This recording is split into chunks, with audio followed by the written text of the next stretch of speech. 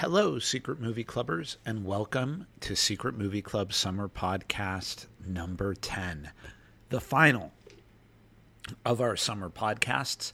Today, we are going to be finishing up our multi-podcast look at Twin Peaks, David Lynch's and Mark Frost's Twin Peaks, 45 hours when you add it all together. And today we are talking about the rest of Twin Peaks, The Return, parts 9 through 18. And that will conclude for now, although I think Twin Peaks is so incredible you could talk about it.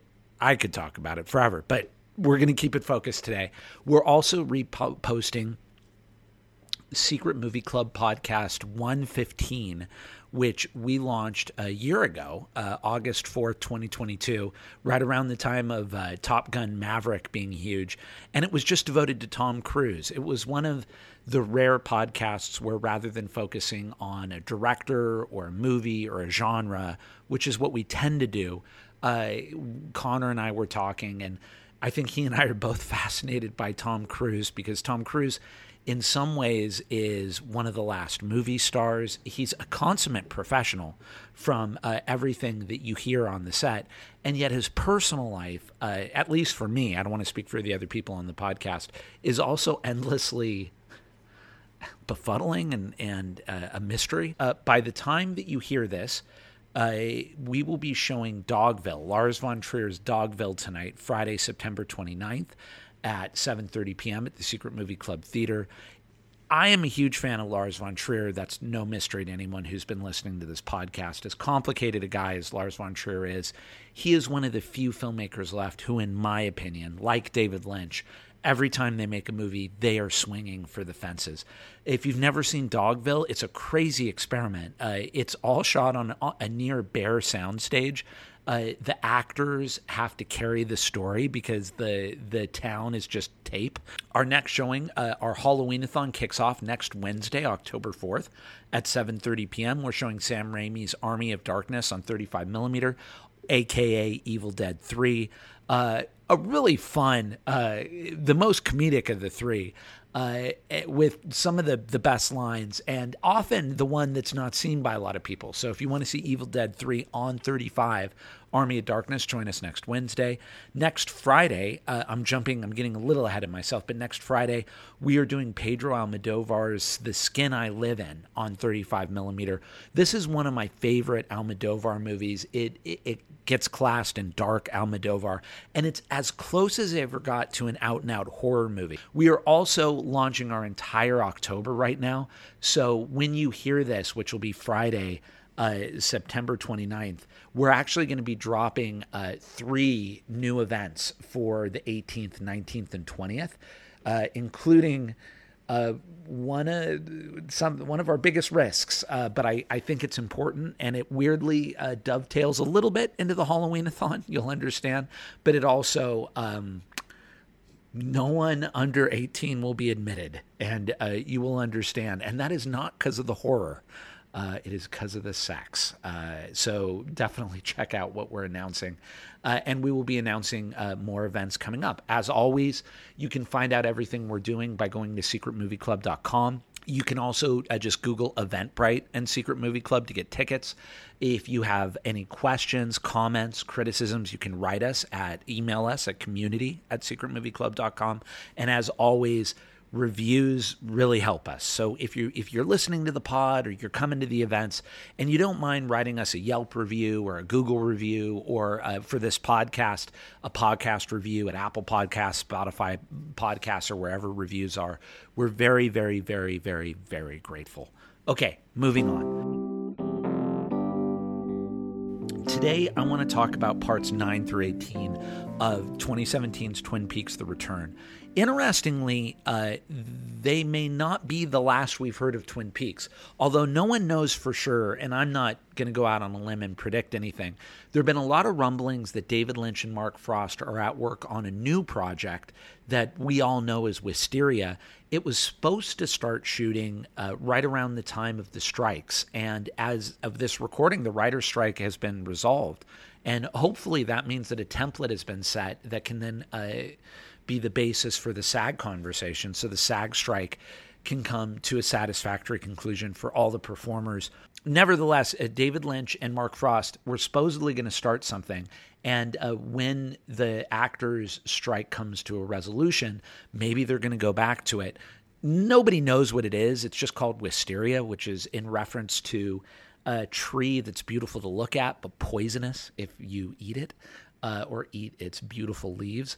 So that may be something completely new. It may be an adaptation of one of the many scripts that Mark Frost and David Lynch have written that are non-Twin Peaks based, but it also could be Twin Peaks and a continuation of Twin Peaks. We don't know. But until we find out what it is, parts 9 through 18, I view as a kind of beautiful summation, even though it defies being a summation or a conclusion or a finale. So we'll talk about that. So let's just dive right into it. Parts 9 through 18 of The Return, in so many ways, feel like all of Lynch's lifelong obsessions all coming together. If each of his movies were a river, it feels like we are now emptying into the ocean that is David Lynch. One of the things that's fascinating is the recurrent themes in The Return, and specifically the back end of The Return, parts 9 through 18, of electricity, fire. One of the fascinating things is David Lynch has talked many times, numerous times, about his obsession with electricity. He even wrote a script, Ronnie Rocket, that was all about his, although David Lynch has never been didactic and never would be in describing what electricity means to him, electricity, it seems to carry a kind of import for Lynch as something that both transmits energy and consciousness and is unwieldy and dangerous and exciting. And certainly in The Return, Dougie or Cooper gets out of the Red Lodge by going through an electrical socket and he becomes Dougie. But doing that also robs him of his ability to be Cooper. And so what's interesting is in part 15, Dougie electrocutes himself, realizing that somehow electricity is the answer to becoming Cooper again. And he goes into a coma. And then he comes out of that coma in part 16 and he's Cooper. It's interesting to watch parts 9 through 18 because there are also constant shots, this black and white shot of electrical wires that traverse the United States. That is an interesting visual image. Again, hats off to Lynch. The Return has been about America in a much broader sense and macrocosmic sense than Twin Peaks initially. And here, the connection or the visual correlation of electrical poles and wires that traverse America mirrors the cross-country nature of The Return, both good and bad. One of the things that's funny about the latter parts is getting the feeling that Lynch and Frost are putting everything into The Return that they may never get to do. So we have heard that, or I've read, that Dougie comes from a character from their unproduced screenplay, One Saliva Bubble. And when you watch parts 9 through 18, I also wonder if many of the things that Lynch was going to do in his TV series Mulholland Drive, he threw into The Return. One of the things is the hitman, Ike the Spike, the little person hitman, who constantly gets thwarted and frustrated in his attempts to kill Cooper Dougie. If you remember in Mulholland Drive, there's the hitman who is there to kill people, and everything goes wrong in that really darkly hilarious scene at the beginning where he kills one guy and then accidentally shoots another woman and tries to kill her, and there are all these deaths and murders. And Ike the Spike seems in some ways to be a continuation of that. We get Rebecca Del Rio from Mulholland Drive returning to sing one of The Return's most beautiful Roadhouse closing numbers, No Stars. And this correlates with this uber theme in The Return of the decline of America, but not, again, in a didactic sense. Lynch is never easily, thank God, never easily reducible. Whenever you talk about David Lynch, and I always get very wary when people are like, I've got it, I've got the key, I've got the Rosetta Stone. I'm sure they do. I'm sure they have a huge part. In fact, we had a lot of conversations watching The Return, and one of The Return's big fans, Hugo Reeves, who is a librarian who has done our shelves, so hats off to Hugo. Hugo pointed out to me that Judy is probably Sarah Palmer. And while I sensed before I talked to Hugo that Sarah Palmer is the little girl in Part 8 who swallows the bug, I had never fully put together the correlation as Hugo did, that she is Judy and an agent of Judy. And when Hugo said that, it opened up a whole new way of looking at Leland, who is Bob, and Sarah, who is Judy, and they have Laura, and this coming back to the nuclear family and Lynch's obsession from Eraserhead, from even before Eraserhead. Grandmother, even his shorts have a kind of obsession with the family and dysfunction within the family and affirming the family, but also acknowledging that everything good and everything problematic comes out of the family. And this becomes such a succinct metaphor when you think of Leland as Bob and Sarah as Judy and Laura as their child. So I want to thank Hugo for that. Watching The Return again, it's fun to note or point out, like one of the actors who plays Bobby Briggs' mother was the wife, girlfriend, mother in Eraserhead. Catherine Coulson, we've talked about before, the log lady. She was Jack Nance's wife at the time of the shooting of Eraserhead, and she also has been there from the beginning with Eraserhead. So The Return again is this, like Lynch has his stock company, like John Ford had his stock company. And one of the joys of watching The Return is seeing Kyle MacLachlan, Laura Dern, even Jack Nance, who had passed away. He makes an appearance. Lynch finds a way. David Bowie, Frank De Silva, he finds a way for the people who have passed to still show up again in The Return. But we also get people who are still alive. And most bittersweetly, Catherine Coulson is the log lady who was dying when she recorded her scenes, and Lynch and she knew that she was dying. And they weave death into her scenes. And there's her final scene is beautiful, where she says, "My log is turning to gold." She says, death is not an end, it's a change. And then she says, "Hawk, I'm dying." And death and aging is huge in The Return. And it's interesting. I wonder if I think Lynch was 43 when, maybe even younger, 41, 42, when he started writing the pilot to Twin Peaks. And in the pilot, when it came out in 1989, the European pilot, there's 25 years later. I just wonder if Lynch, being the master filmmaker he was, understood that aging and time and death would eventually, if he were allowed to live that long, would eventually become things he would understand viscerally and would want to talk about. And he almost sets himself up, or he does set himself up, in the original Twin Peaks season by saying 25 years later, and then 25 years later, The Return comes out. And so Catherine Coulson being able to do the log lady, I believe she died about a week or two after she wrapped her scenes. So you can't really talk more about it. It would be disrespectful. But watching them is incredibly, incredibly powerful. And you have to imagine that Coulson bravely, really all credit goes to Coulson for being so brave, and Lynch for partnering and collaborating with her on that. Those scenes are incredibly powerful. Speaking about the family, there are so many parallels in the back end of The Return, parts 9 through 18, where, you have the Palmer family, although they're going to recede for a while until they don't. They come back in part 18. You have the Horn family, and it's interesting. Benjamin and his brother Jerry, and then, of course, Benjamin and his children, Audrey and Johnny, and then his grandson, Richard. That family ends up being as horribly dysfunctional as the Palmer family was, with just as many horrible, horrible secrets. And in some ways, the Horn family, and then also Bobby and Shelley Briggs, who are now divorced, but they have their daughter Becky, played by Amanda Seyfried, and she is in a dysfunctional marriage with Stephen.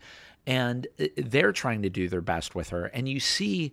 And Shelley is still dating dysfunctional men. She's dating Balthazar Getty, who is clearly like a lead drug runner in the series. So you can see that Shelley's not making great decisions. Her daughter's not making great decisions. Parents can't prevent their children from, living their own lives, nor should they. But you see all of these generationally reoccurrent cycles One of the interesting new elements of the return that wasn't in the original one are these tulpas. These are these manufactured human beings. And it's interesting. So Dougie himself is a tulpa. Diane, Laura Dern, turns out to be a tulpa.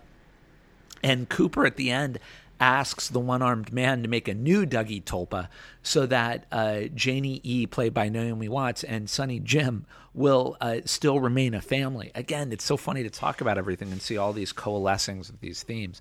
But the manufactured human being, it's different from the doppelganger. The doppelganger is in some ways your dark side. The whatever you are, it's all the characteristics you are not. So I guess if you were dark, your doppelganger could actually be light.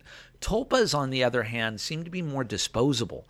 But when I went to look up tulpas, it turned out that they're a spiritual concept about things that can be willed into being through spirituality and transcendent consciousness. So it goes to Lynch's maybe lifelong pursuit of transcendental meditation and Vedic spirituality, and the Vedas and the Upanishads are the basis of Hinduism. Hinduism is the basis of Buddhism.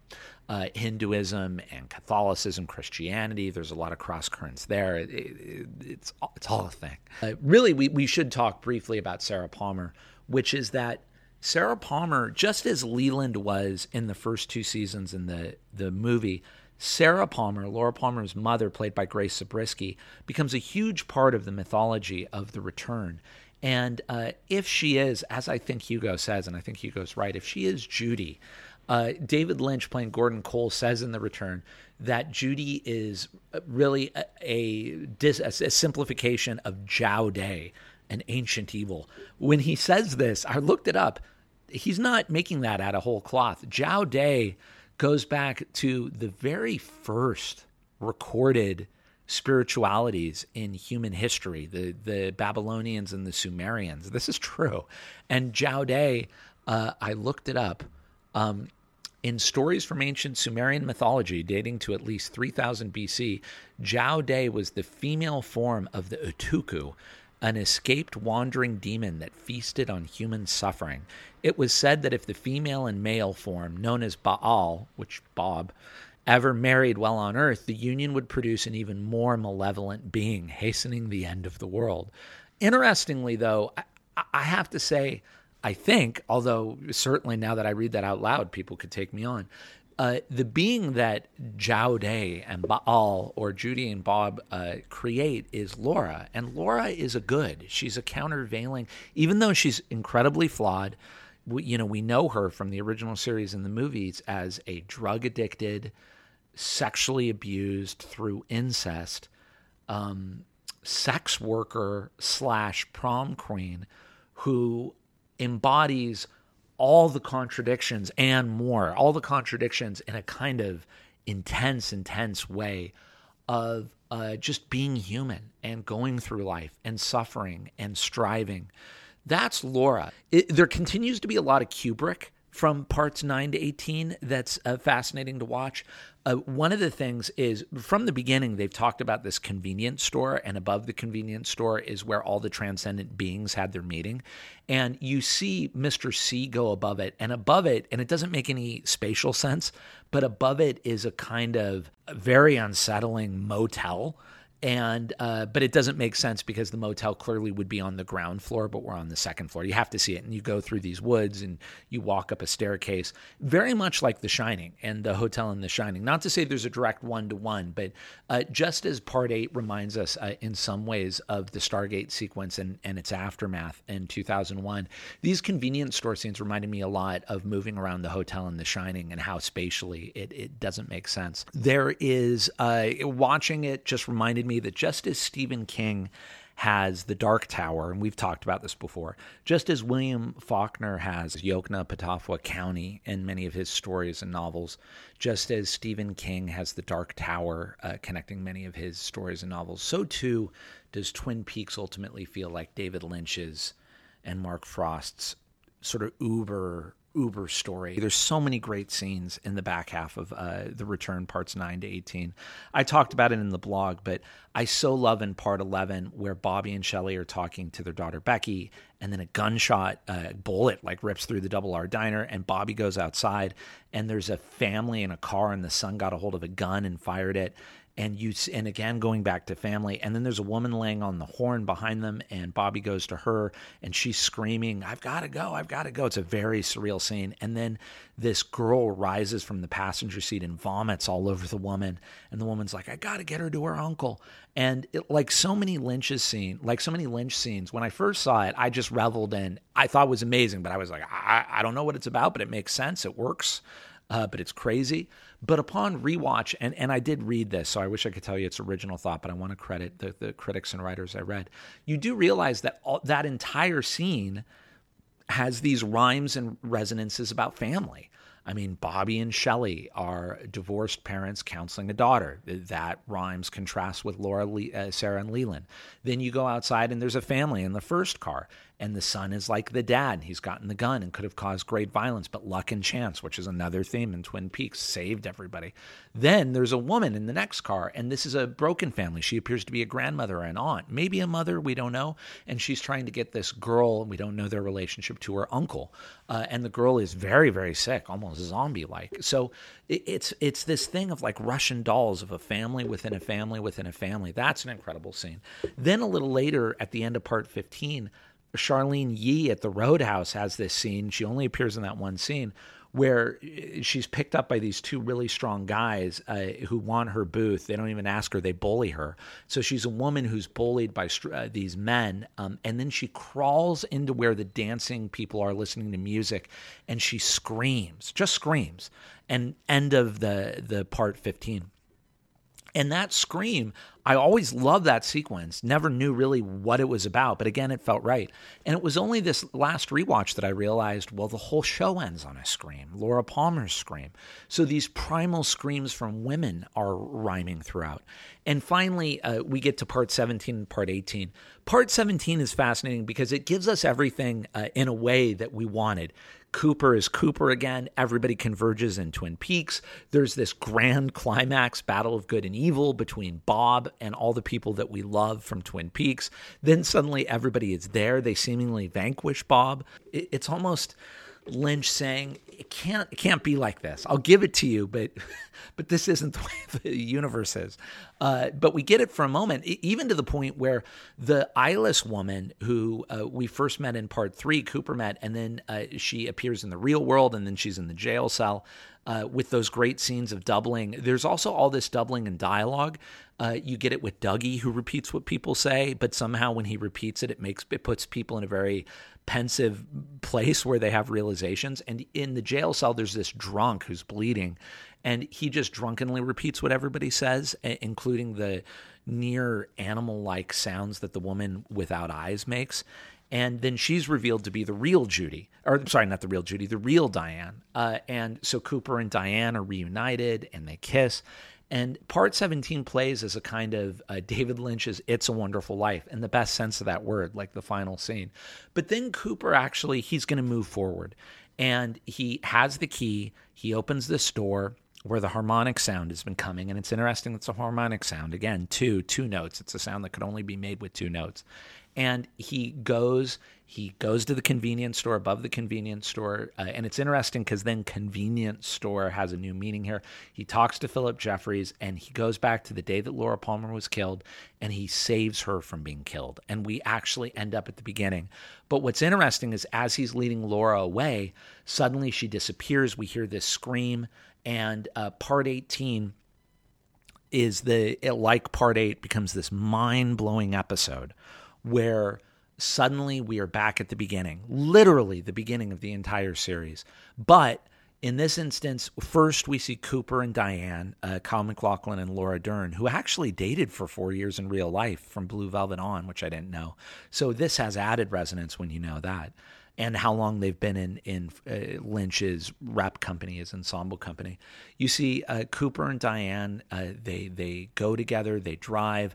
They know that they're going to some kind of alternate dimension. They make love in a motel. Diane actually sees another Diane looking at her. Things get in very Lynch style. When they make love, Lynch replays the Platters song "My Prayer" from Part 8, explicitly linking in some ways Part 8 and Part 18.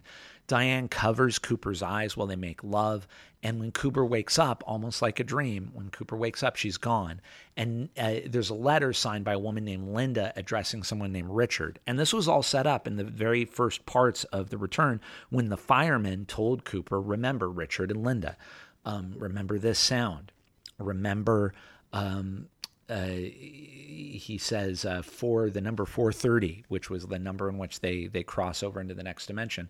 And from here, Cooper, he is Cooper and he knows himself as Cooper, but he acts as both Cooper and Mr. C, which is really the tell that I think, again, Cooper in real life, he contains multitudes. He contains good and conflicting characteristics. And then Cooper... basically, he goes to Odessa, Texas, to a diner called Judy's. So we know already something's happening. He picks up a woman named Carrie Page, who is Laura Palmer, Cheryl Lee, but now she's Carrie Page. She's a waitress at this diner. And when he goes to pick her up at her house, there's a dead man who shot himself or something's gone wrong in the house. So you already sense that even though Cooper has done all these things, he hasn't been able to really change or save Laura from violence or tragedy or trauma. And in fact, Philip Jeffries tried to warn Cooper before Cooper asked to go to the past. He shows this 8, and then the 8, which is also the sign of infinity, and there's a dot on the 8. And when the 8 rotates, the dot sort of realigns itself. And it's as if Philip Jeffries is trying to tell Cooper, you can change things, but the universe itself, there will always be, it will balance, it'll rejigger. You can't actually erase or correct an evil. It will somehow rebalance itself. But I think that also goes for good. So what happens at the end of Part 18 is Cooper and Carrie Page, Laura Palmer, drive from Texas to Washington to Twin Peaks because Cooper wants to take her home. Cooper is trying to right this wrong that he's been trying to right the entire series. They get to Twin Peaks, they get to the Palmer house, but when they walk up to the Palmer house, the Palmers never lived there. There's this woman living there. And the previous tenants, and this is fascinating, they have the names, the Chalfonts, and what's the other one? I think the Tremonts, which are the names of that old woman and that her grandchild that we met in the series, in the movie, who really also represent some kind of transcendental characters. So we know that the house is a source of, maybe multiple dimensions, multiple realities. Cooper and Carrie walk down. And Cooper says, what year is this? And then Laura looks back at the house. She hears Leland Palmer scream, Laura. She hears her mother, and then she has some kind of presentiment of her other life as Laura Palmer, and she screams, the Laura Palmer scream. And when she screams, she blows out the electricity in the house, electricity. And then we cut to Laura Palmer whispering a secret to Cooper in the Red Room. But we saw that in 90, 91, 92. And Lynch refilms that secret with Kyle MacLachlan and Cheryl Lee, now their ages in 2016, whenever they filmed it 25 years later. On one hand, for all of Cooper's actions, he was not really able to fully erase the trauma, the tragedy, the horror of Laura Palmer and her killing and everything she went through. The universe, through Bob and Judy and the evil that's in the universe, rejiggers it so there's new trauma, there's new tragedy, and it's just different. But I think what sometimes people forget when they talk about the ending of Part 18 is that evil, Bob and Judy, they have not been able to vanquish Cooper or Laura. Cooper and Laura are standing. They're still existing. They're still trying to right the wrongs. And there's a good that's still fighting the evil. It may be confused. It may be frustrated, but it is still there. And to me, I take away that this is existence. The evil doesn't destroy the good, and the good doesn't destroy the evil, and they're in a constant dynamic. And and it's just not reducible. It's not explainable. It can't be simplified. Even me talking right now can't do anything to that dynamic. And that dynamic somehow Lynch captures amazingly in this final scene. And I just nominate to you that 2017, that Twin Peaks: The Return is the greatest movie of 2017. I nominate that it is one of the greatest features of the 21st century, and ultimately Twin Peaks as a whole, all 45 hours of it, is one of the greatest cinematic works, combining many different art forms: music, television, cinema, painting, everything of the 20th and 21st centuries. And I hope that you will watch it. So there you go. That's it. I'll wrap up there. Now we are going to post Secret Movie Club Podcast 115, which is about Tom Cruise, a bit of a change from what we normally do. Instead of talking about a movie or movies in a genre, we're going to talk about just a contributor to cinema, the actor Tom Cruise. He's a mystery. He contains multitudes. As always, go to secretmovieclub.com or Eventbrite to see all of our events. We're launching our Halloween-a-thon, so you'll see tons of new events every day. Thank you guys so much, as always, for taking chances on us, on this podcast. Next week, the Secret Movie Club podcast will return. It'll be Secret Movie Club Podcast 156. So stay tuned for Secret Movie Club Podcast 156. Thank you guys very much. Have a great week. And as always, I love you, family. Can I say that she currently runs Sony Studios? Yeah. It's Amy Pascal. I'll get an email. Oh my God, no. Yeah, and then I'm going to ask you some questions. You ready? What's in the pipeline, Celeste?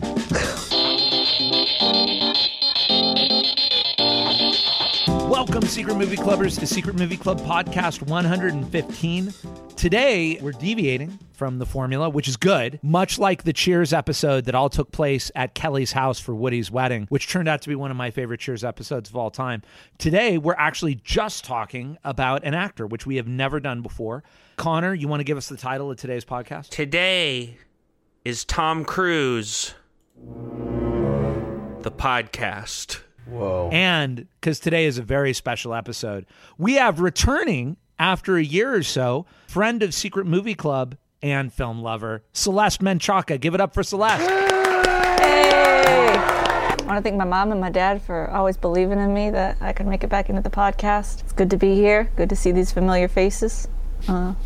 Gonna make you proud. Thank you, Celeste. So, and who else is with us today? Hey, not to toot my own horn, but I also feel like a special guest because this feels like the perfect segue as the resident co-host of Talkin' Tom, a Pod Hanks Tomcast. We're talking a different Tom today, and that's Tom Cruise. I'm Daniel Ott. Nice to see everyone. Thank you. I did pitch to you asking your co-host from that podcast to come on to here.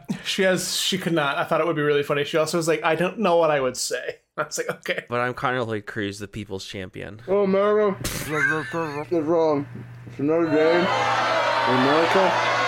And Hollywood. Kind of serious slurping down over there. I'm eating Rice Krispies. Okay. Future Connor, tell us what's on the docket this week. There's nothing on the docket this week, Craig, but we still have our Mike Mignola and Bride of Frankenstein event coming up August 13th. We have a recently announced Lost Highway event with editor Mary Sweeney coming up in late September. And a little birdie told me that our fall season is going to start getting announced very soon, so keep your eyes peeled. Yep. And as always, you can write us at community@secretmovieclub.com. Go to secretmovieclub.com to find out everything we're doing. That's our hub. Everything from our blogs to our movies to our original productions, anything special we're doing. Whether you're with us in Southern California or anywhere in the world, we want you to be a part of our community of movie lovers and movie makers. And we too would like you to become a friend of Secret Movie Club, like Celeste Menchaca. Today, you would think if our first podcast devoted to a performer, Brando, Chaplin, Wells, Meryl Streep, De Niro, Julieta Messina, Grammar. Who? Christopher Lambert? Don't forget Christopher Lambert, man. Come on. Hey, man, that dude's my hero, and he's a legend, man. I know, Edwin. Hunted, Highlander, him too. Pacino, Tilda Swinton, by the way, Willem Dafoe, Jenna Rollins. Lee Majors. We are actually... Who? Lee Majors? Yeah. Yes, Lee Majors from TV. All hot. But no, We are actually devoting it to Tom Cruise. Tom Cruise, the podcast. You know, Tom Cruise has had this amazing odyssey as a celebrity and as a performer. He's now entering, you know, one way to really think about it that's so fascinating is that one of my favorite Scorsese movies is The Color of Money. And in that movie, Paul Newman plays a character he had played in The Hustler from 25 years earlier. He plays a pool shark who takes on a young, cocky Tom Cruise. And this was a formula that's always been very tried and true. An actor who's now moving into their 60s and 70s and pair them up with the hot new actor in their 20s. Well, cut to 2022, which is 37 years after Top Gun and Color of Money.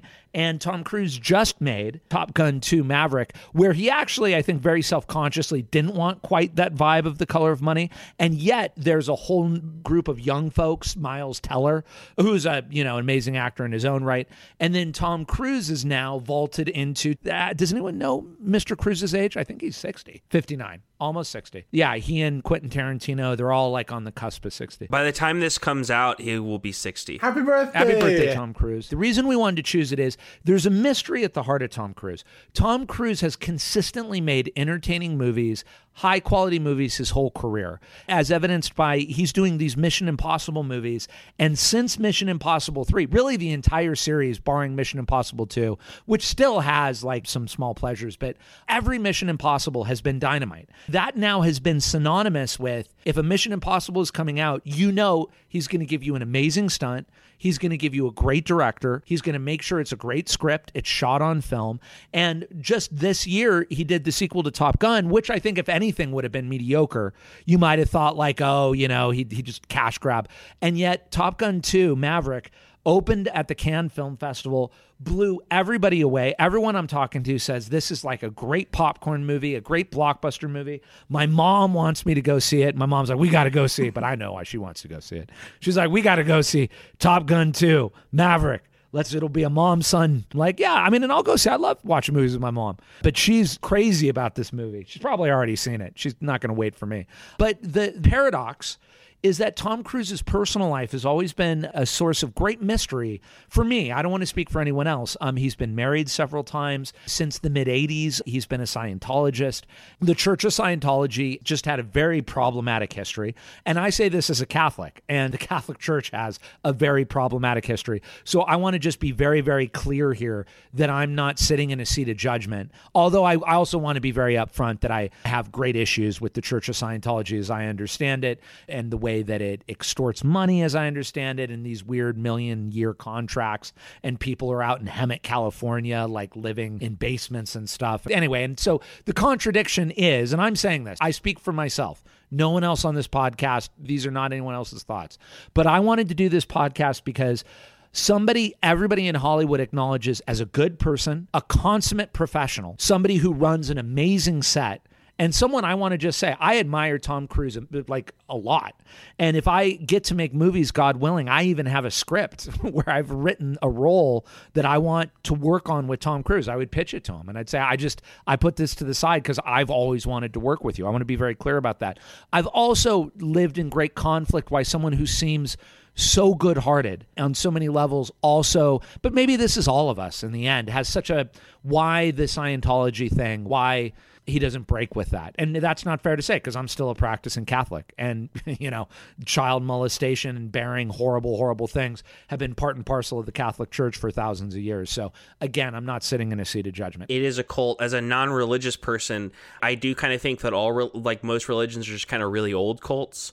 With a lot of people in them that have become kind of abstracted over time to the point where they're no longer cults because they no longer have that single personality at the center. It becomes, again, more abstracted. Tom's interesting because he is essentially the third most powerful person in Scientology behind L. Ron, who has passed, right? Yes, and number 2 is David Miscavige, the current leader. Tom, I don't necessarily know by most powerful if he's actually doing anything. I actually don't think he is.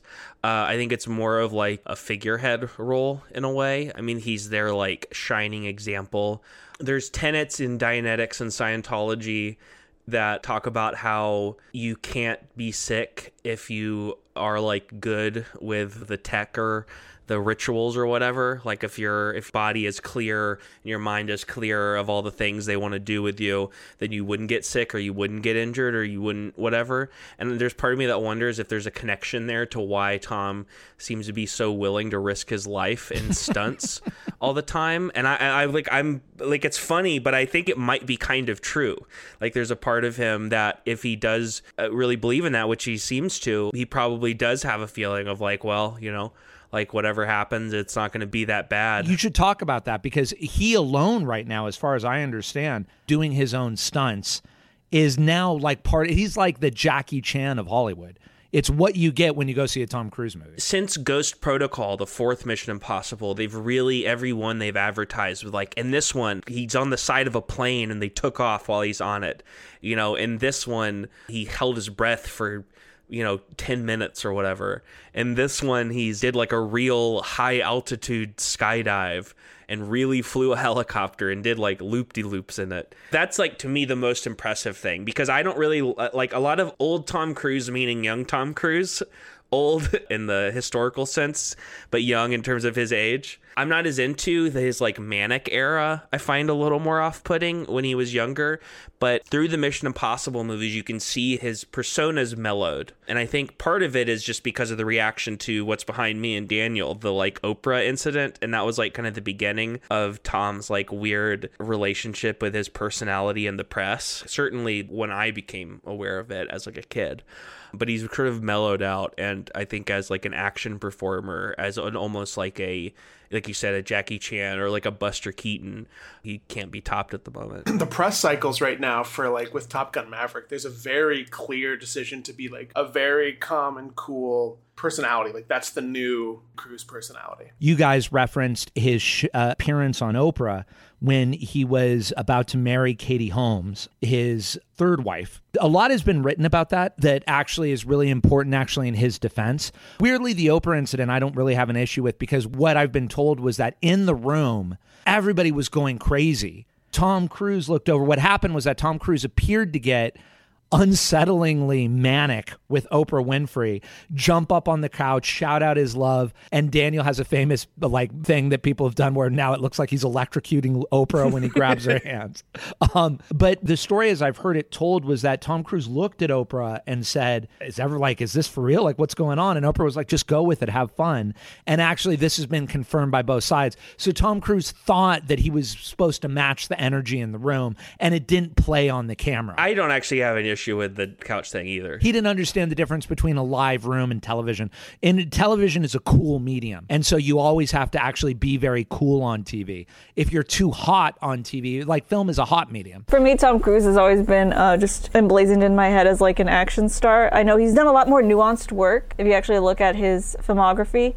But I think being a kid of the 90s, the first thing I was aware of him in was Jerry Maguire. Yeah. So I was like, oh yeah, romantic comedy guy.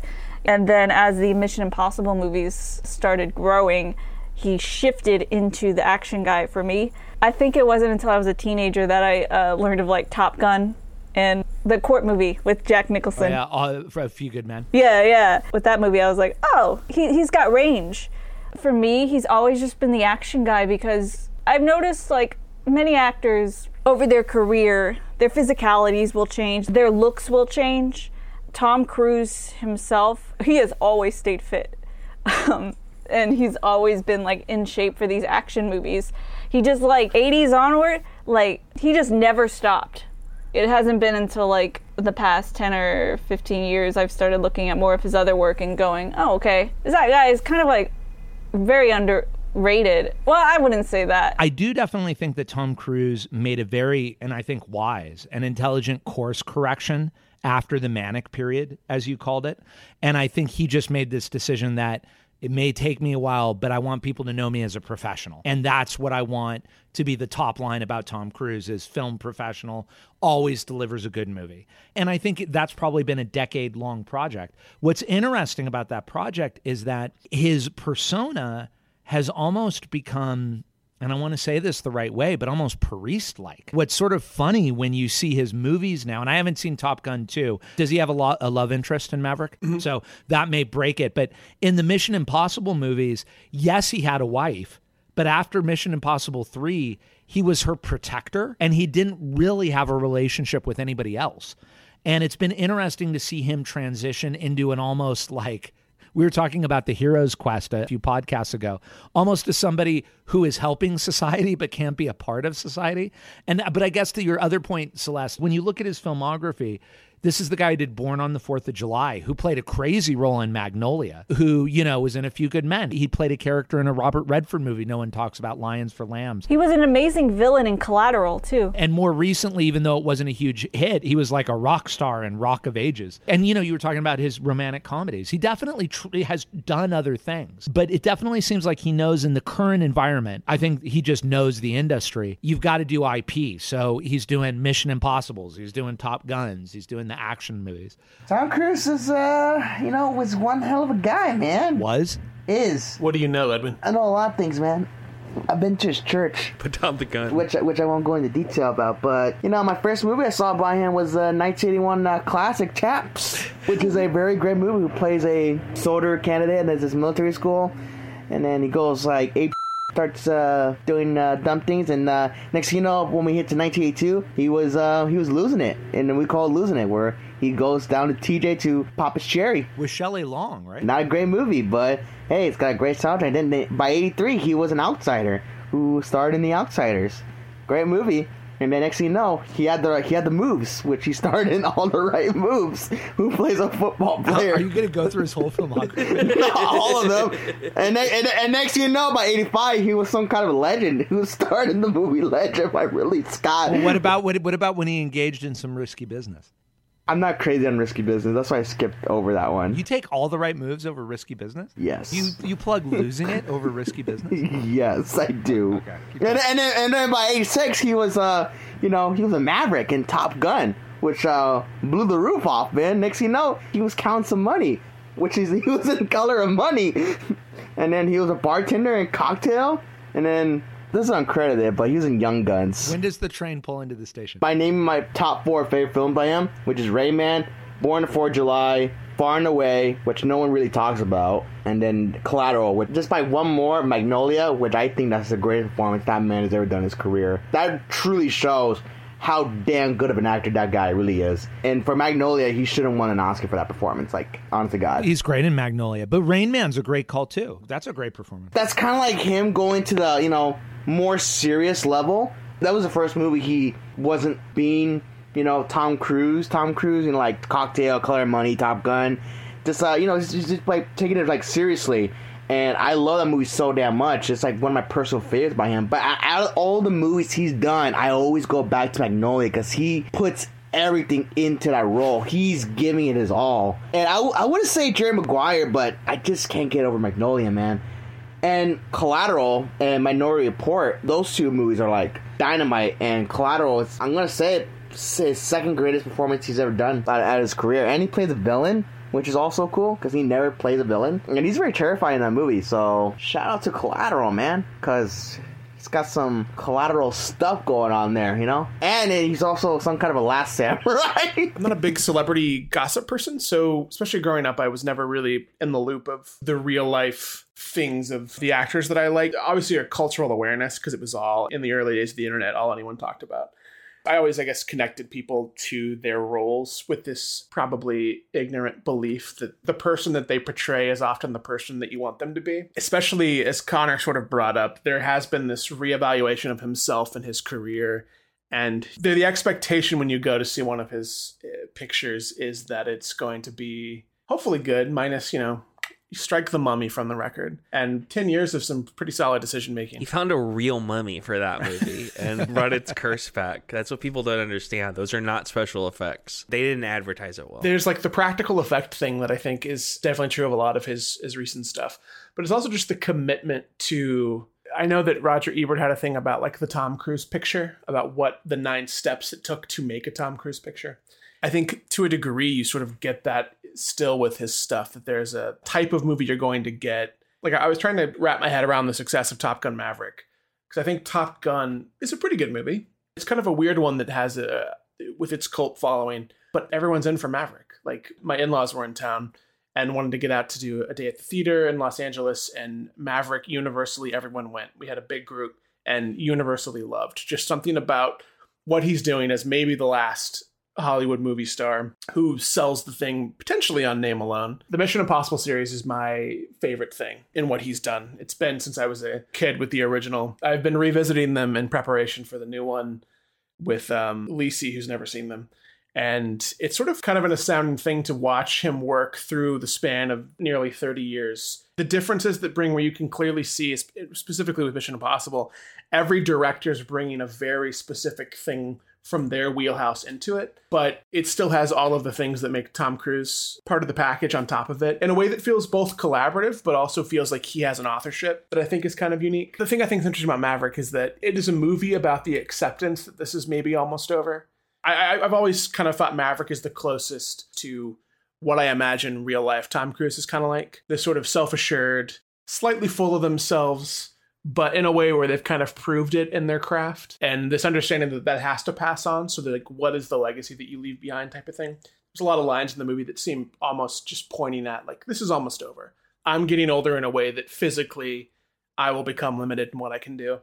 And so I thought it was sort of an interesting thing that in that Maverick specifically, it's I think one of his stronger performances because it's an emotional performance where he lets himself cry and be vulnerable in a way that he hasn't in a really long time. And I don't know, I think his entire decision-making process with his filmography is fascinating because it really is just constantly shifting to renew himself and get back on top almost. I have always struggled with Tom Cruise because there are aspects of Cruise that I admire deeply. I think that there's this weird thing, and I think actors and filmmakers, this is unfair, really. And actually, I'd say it's probably even unfair with politicians to an extent. But we sort of have this unrealistic expectation and want that people we admire be saints, or that they just be amazing. And like, we just want to believe that, but that's not who we are as human beings. No human being is that way.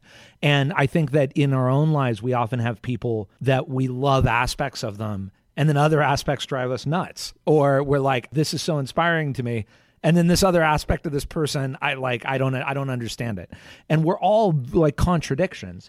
And so it's unfair to maybe even be conflicted. Well, I don't know. I think what bothers me is that I feel that Cruise is clearly smart, clearly a professional, which I love, clearly strives for excellence, which is something that's very inspiring to me. Somebody who wants to be great, who really wants greatness. That really moves me. That motivates me. I'm not talking about being rich. I'm not talking about being famous. I'm talking about excellence, being the best at what you do. Not necessarily no one else can be that way, but you just want to be the absolute best that you can be. And you're willing, as Celeste was saying, to work on it, to stay in shape, to give 100%. You never come in and phone it in. I don't know that I've ever felt that Tom Cruise has phoned it in, whether you like his performances or not. I never go see a Tom Cruise movie and I'm like, he's phoning it in. Never felt that.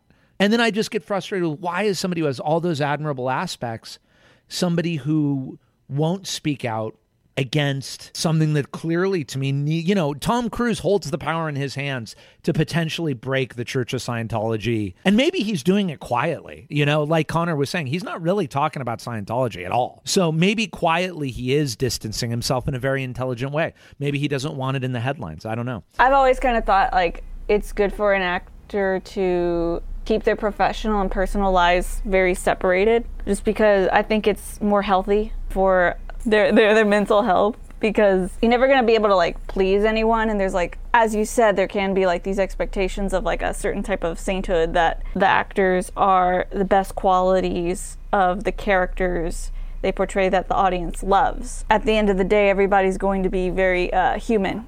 All lives are messy. I actually think it's better for actors to keep those lines, to keep those areas very separated from each other. And it seems that Cruise is doing that now, much more so than in the past. Tom Cruise actually represents an old school ideal that's really fading in the industry. Cruise insists on shooting on film.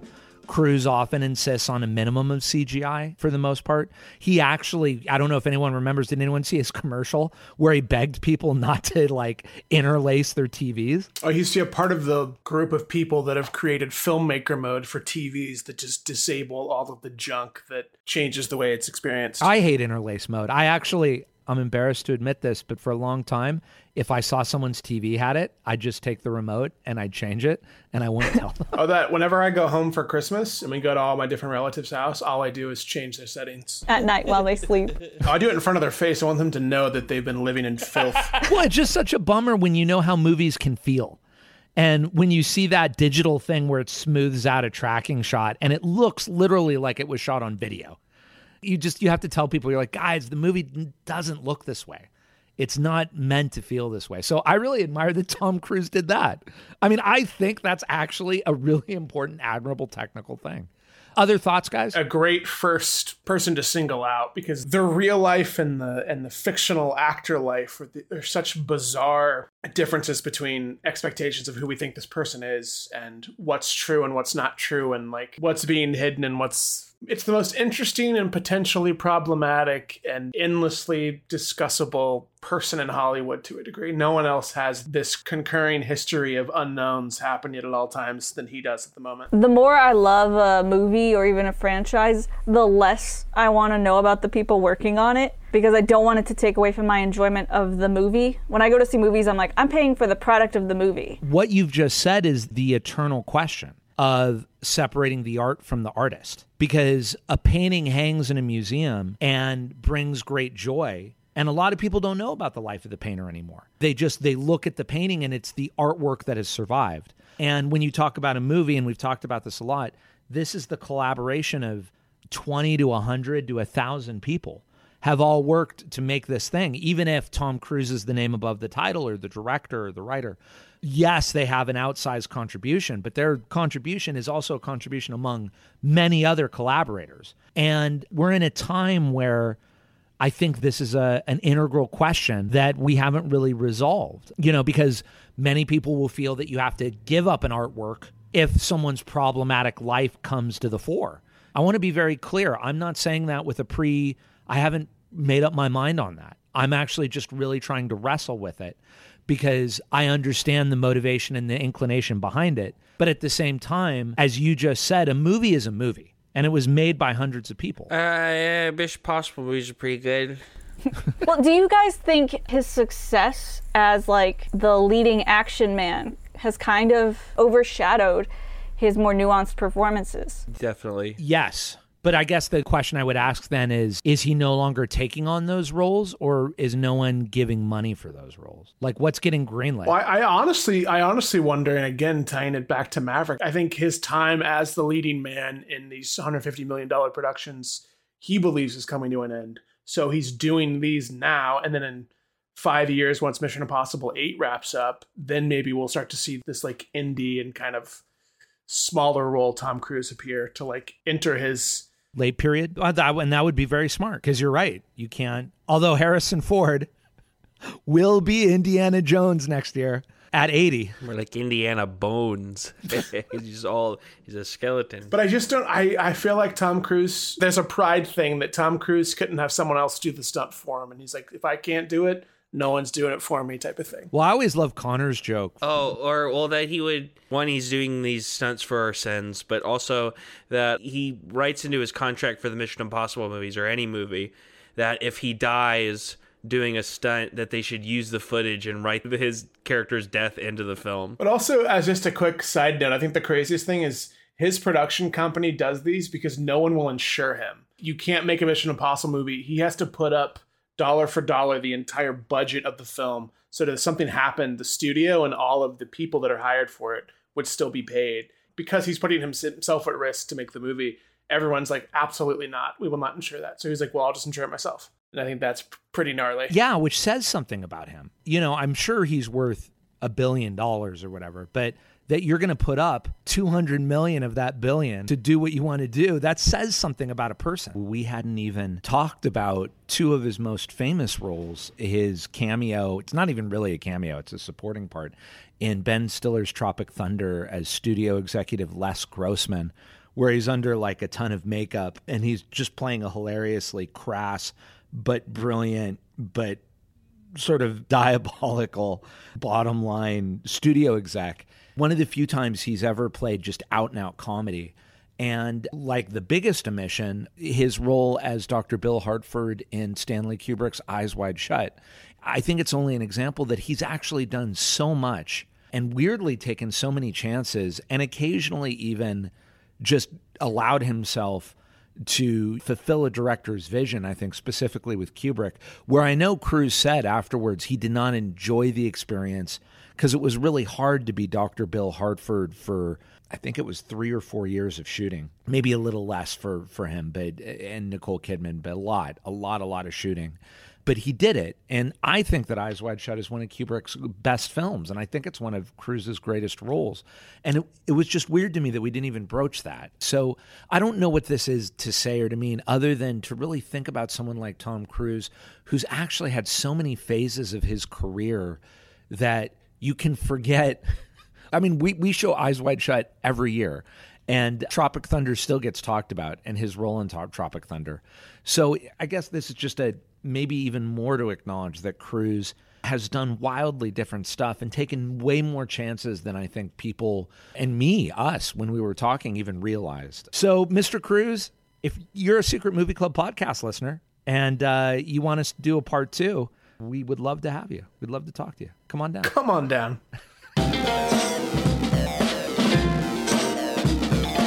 Pop culture and final thoughts. Let's grab the most engaged podcaster today. I vote Edwin Cesar Gomez, who literally has been half obscured in his Zoom frame for the last 44 minutes, leaning against the wall. You're in position for them to make you up for the coffin. He looks like he's posing for a reclining Buddha. Yeah, I just did a lot of things, No, I don't know.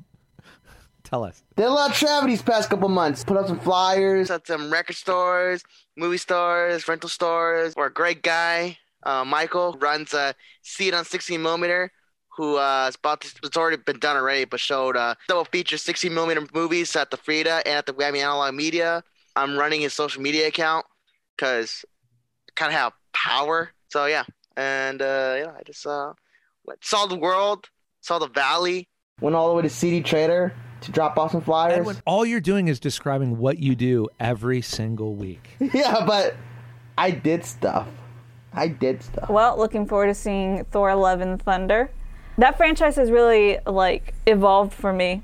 I watched the first 2 Thor movies, and I was interested, They hit all the right marks. And then when the Thor Ragnarok came out under the helm of Taika Waititi, it just, blew my freaking mind. Because I never thought I'd see a Thor movie that was so action-packed, but also hilarious, too. I just never thought of Thor as a funny character, but, it was just a new way of looking at it.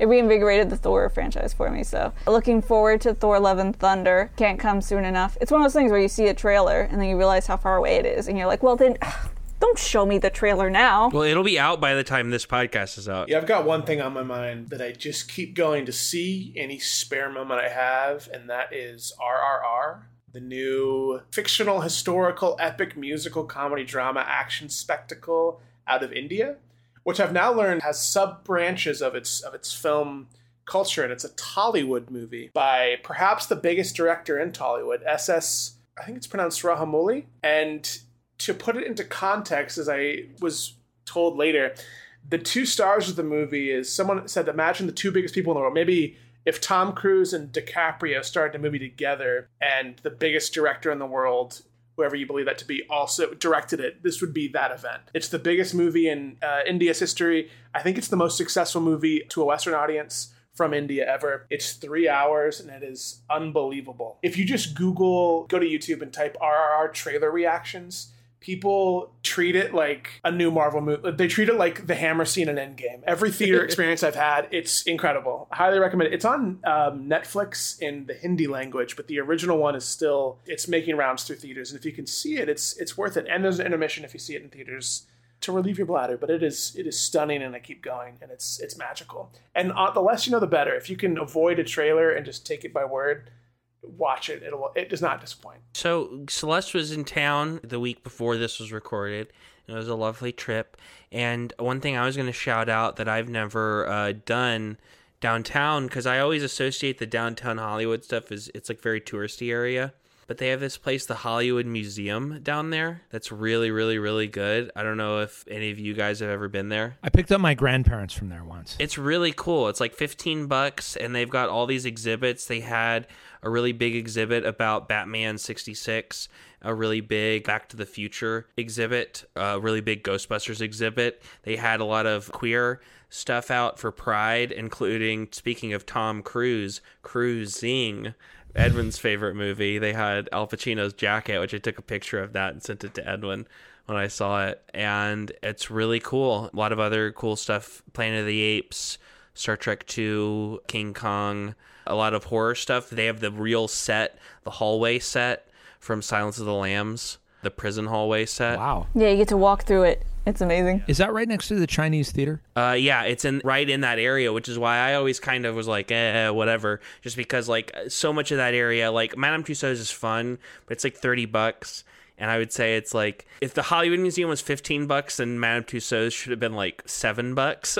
I would say in terms of like the value level between them, it's right in that area. And so if you're ever on a trip and you want to go somewhere in that area that's like not just like a touristy thing, but an actually like cool thing with cool stuff in it, that's interesting. Like the most interesting is they have all these like displays.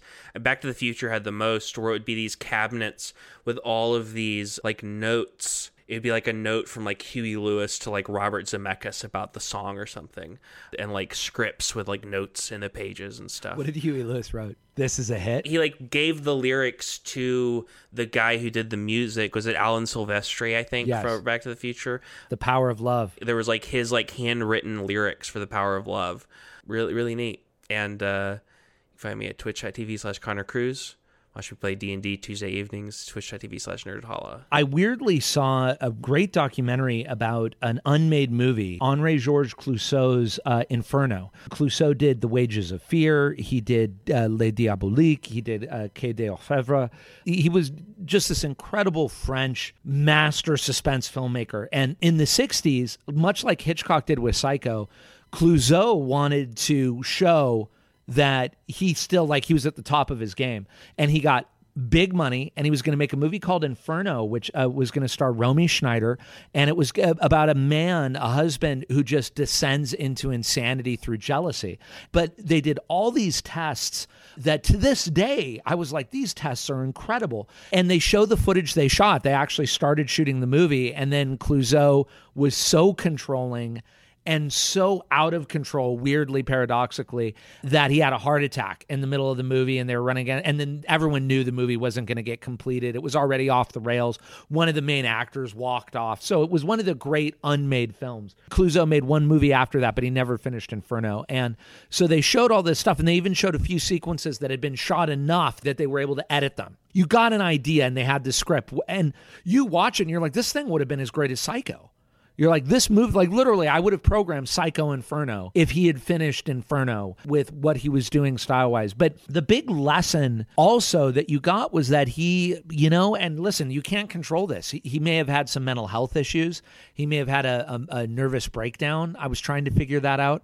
He was driving the actors crazy. So it was also a cautionary tale if you want to make a movie, about not making the perfect the enemy of the good, which is something I've always loved, I've always loved from politics, which is if you can get the good done, don't torpedo it because you want the perfect. Don't, because you want perfect, drive everybody away and get no results at all. So I watched it, and I think maybe because I'm scared that I see aspects of myself in Clouzot, just directors can be very peevish and controlling. It's also simultaneously, I'm sorry the movie was never made. I'm also, it's a cautionary tale. So I recommend that people see it. It was fascinating. And there's so much inspiration if you're a filmmaker from what they were doing. Crazy, crazy stuff with colored lights and rotating lights and glitter and smoke and water. And you just look at it and you're like, this is trippy as hell in a great, great way. There you go. All right. Can we all give it up for Celeste Menchaca? Hey, thank you for having me. For coming back. Celeste, it's a pleasure to have you. Thank you for putting up with us. Yeah, Craig. Or putting up with me. It's wonderful to have you, Celeste. Wonderful to have everybody. Next week, you get Edwin Cesar Gomez and me rematching. But interestingly, the conversation again turned out, Edwin and I have done 2 Defend This movies. One of them, I think, delivers the goods in terms of fireworks. The other one I really loved, but it turned into a really interesting conversation about Rio Bravo and Assault on Precinct 13. And that's the one you're going to hear next week, because Edwin loves Assault on Precinct 13, John Carpenter's Assault on Precinct 13. And of course, John Carpenter took that template, the Rio Bravo template, and made The Thing. He made The Fog. He made Prince of Darkness. He made a bunch of movies that are people in a contained space dealing with an outside threat. But Edwin does not like Rio Bravo at all. And my argument was that if there had been no Rio Bravo, there would be no Assault on Precinct 13. So we have a big conversation about how much do you have to still acknowledge and respect what inspired the thing you love, which I think is an interesting conversation because it can actually get into really complicated territory. So that is next week. Defend This movie. And in the meantime, you can find out everything we're doing at secretmovieclub.com. You can get tickets at Eventbrite at secretmovieclub.com. You can write us a community at secretmovieclub.com. This podcast was edited by Connor Lloyd Cruz. All right, guys, have a great week. Thank you, everybody. Thank you, Celeste. Bye. I love you, Martha. Bye. Pammy, Carmen, Craig.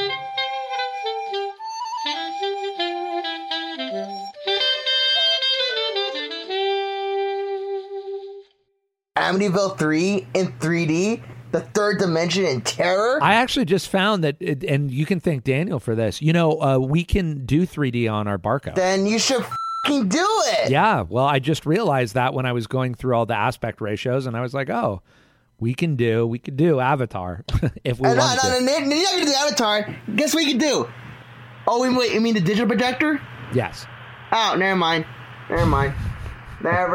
Nothing says back at the movies like 3 people watching Amityville 3D.